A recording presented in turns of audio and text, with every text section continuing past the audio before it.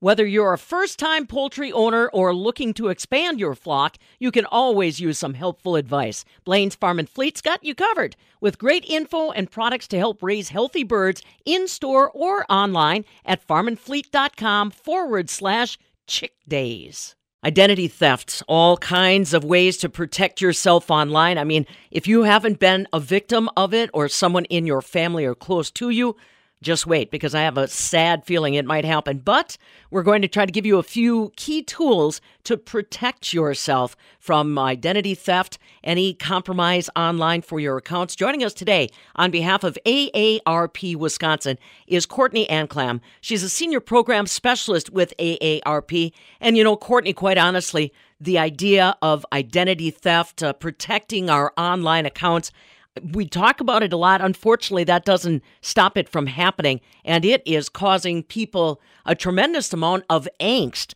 especially at this time of the year when we're working with our taxes and trying to get those filings in.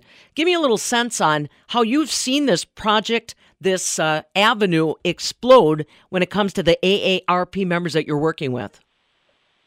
Yeah, so like you mentioned, right now with it being tax season, we're seeing kind of an uptick in people's concern and stuff like that, which is valid because scammers like to impersonate organizations like the IRS, and they're going to try to contact you by phone or email, and they're going to pressure you to give your personal information or to send them money.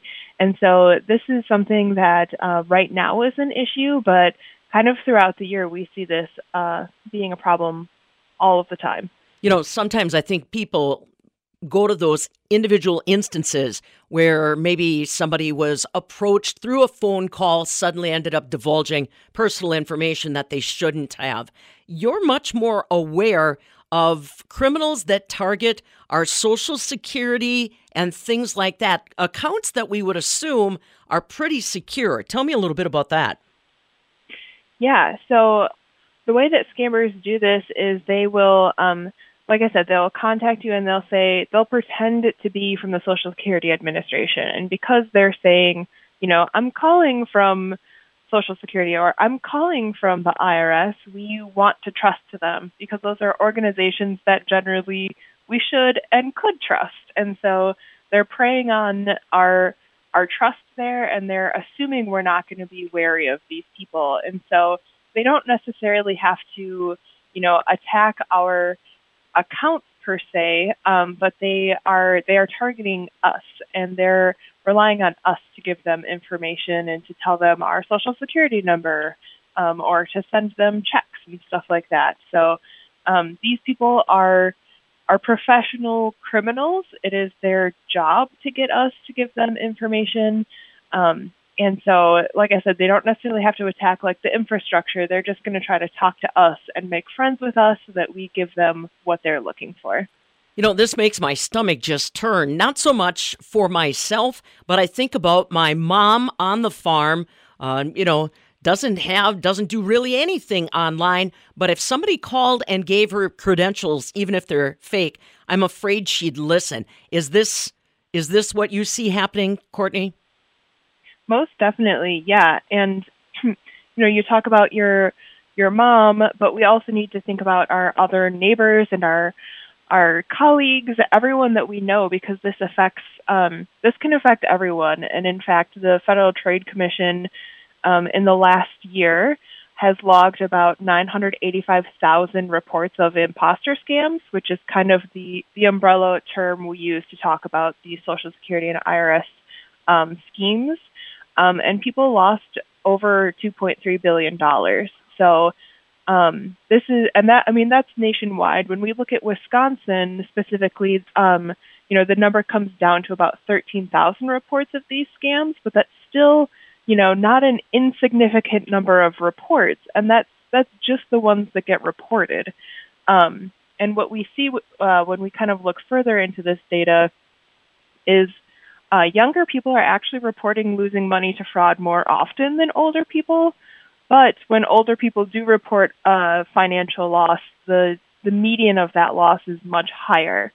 So, like I said, I appreciate that you're talking about your your mom being contacted by phone, but we also need to think about, our nieces and nephews or maybe our own children being contacted in all kinds of ways, phone, email, social media. Some scammers will even use, like snail mail, but I definitely think that phone is kind of, the common thread across a lot of these generational fraud instances. Oh, absolutely. If you're just joining us, this is Courtney Anclam. She is a senior program specialist with AARP Wisconsin. They're here to help you get the tools that you need to not only protect yourself, your accounts, your family, your extended family from this kind of imposter scam, but just to have good peace of mind on how you are trying to take care of business, maybe online.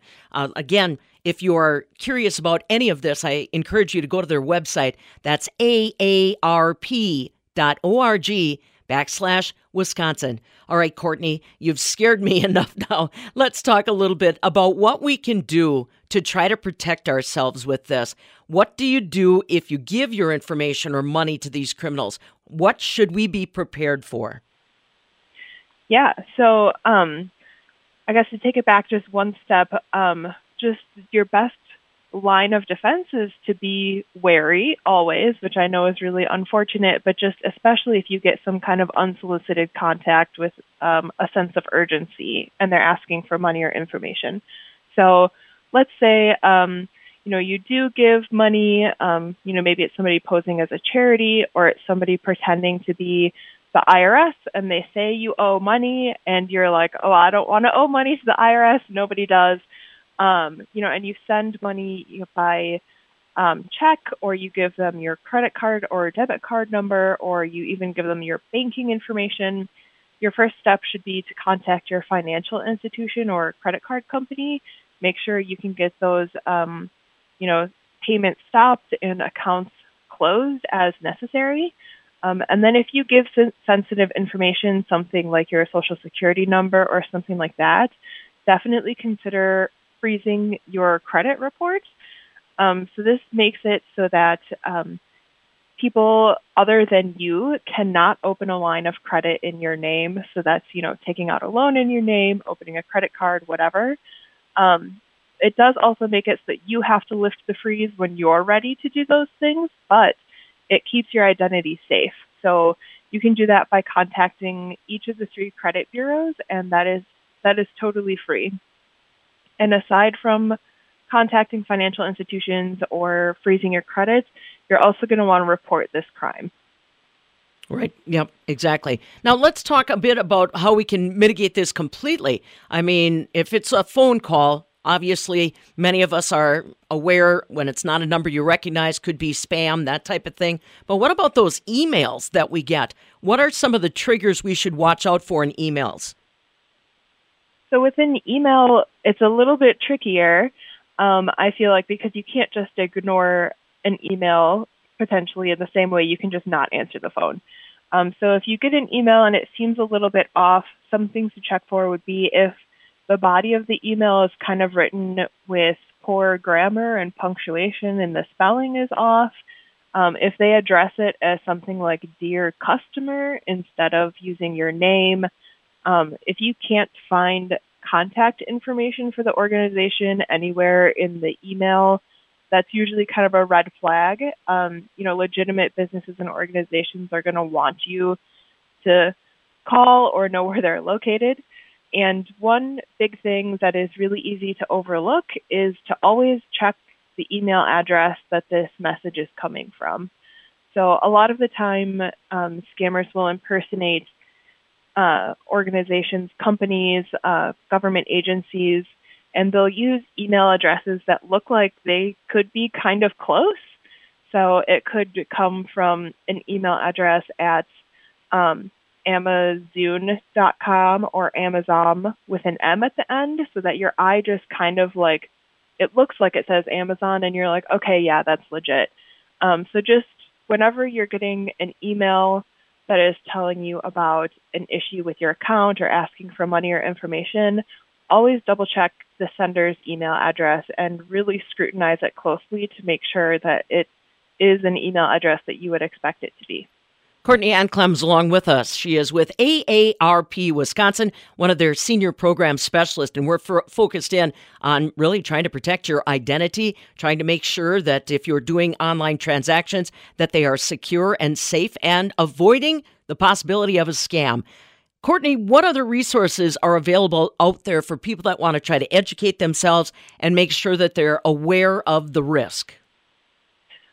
Yeah, so we're going to have a blog post on our website at aarp.org/WI, and that's going to list there a bunch of information. I mentioned reporting. I'll have some links of organizations that you can go to, but I will also link to our fraud website, which is aarp.org/fraudwatchnetwork, and that website is free. It's available for everyone to use.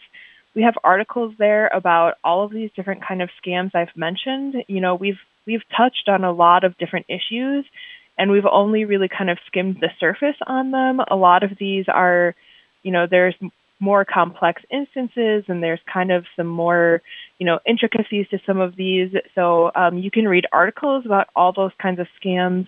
You can find a place to sign up for what we call watchdog alerts, which are emails that you get every other week. And they're just like topical scams to kind of keep this stuff top of mind. And we do also have a helpline phone number that is listed on the website.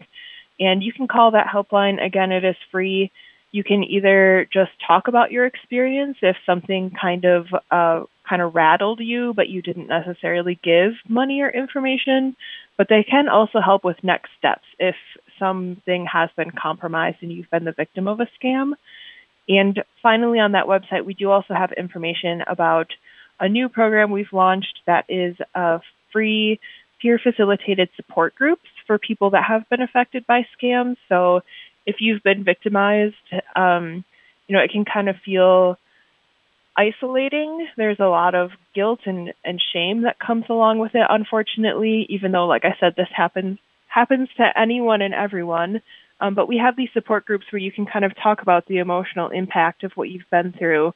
And you can do those, just by yourself, or you can bring trusted family members along as well. So again, all of those resources on our Fraud Watch Network website, and that will be linked on our AARP Wisconsin website at aarp.org/WI. Excellent. Yeah, wonderful resources that are at your fingertips, literally, folks, whether you're a member of AARP or not. Great organization. I'm happy to say I'm a card carrier myself. Courtney Anclem, our guest today, Senior Program Specialist with AARP Wisconsin. Like she said, that blog will be going up soon with some great resources that you can share with others. Use yourself to protect yourself from scams and fraud. aarp.org/WI.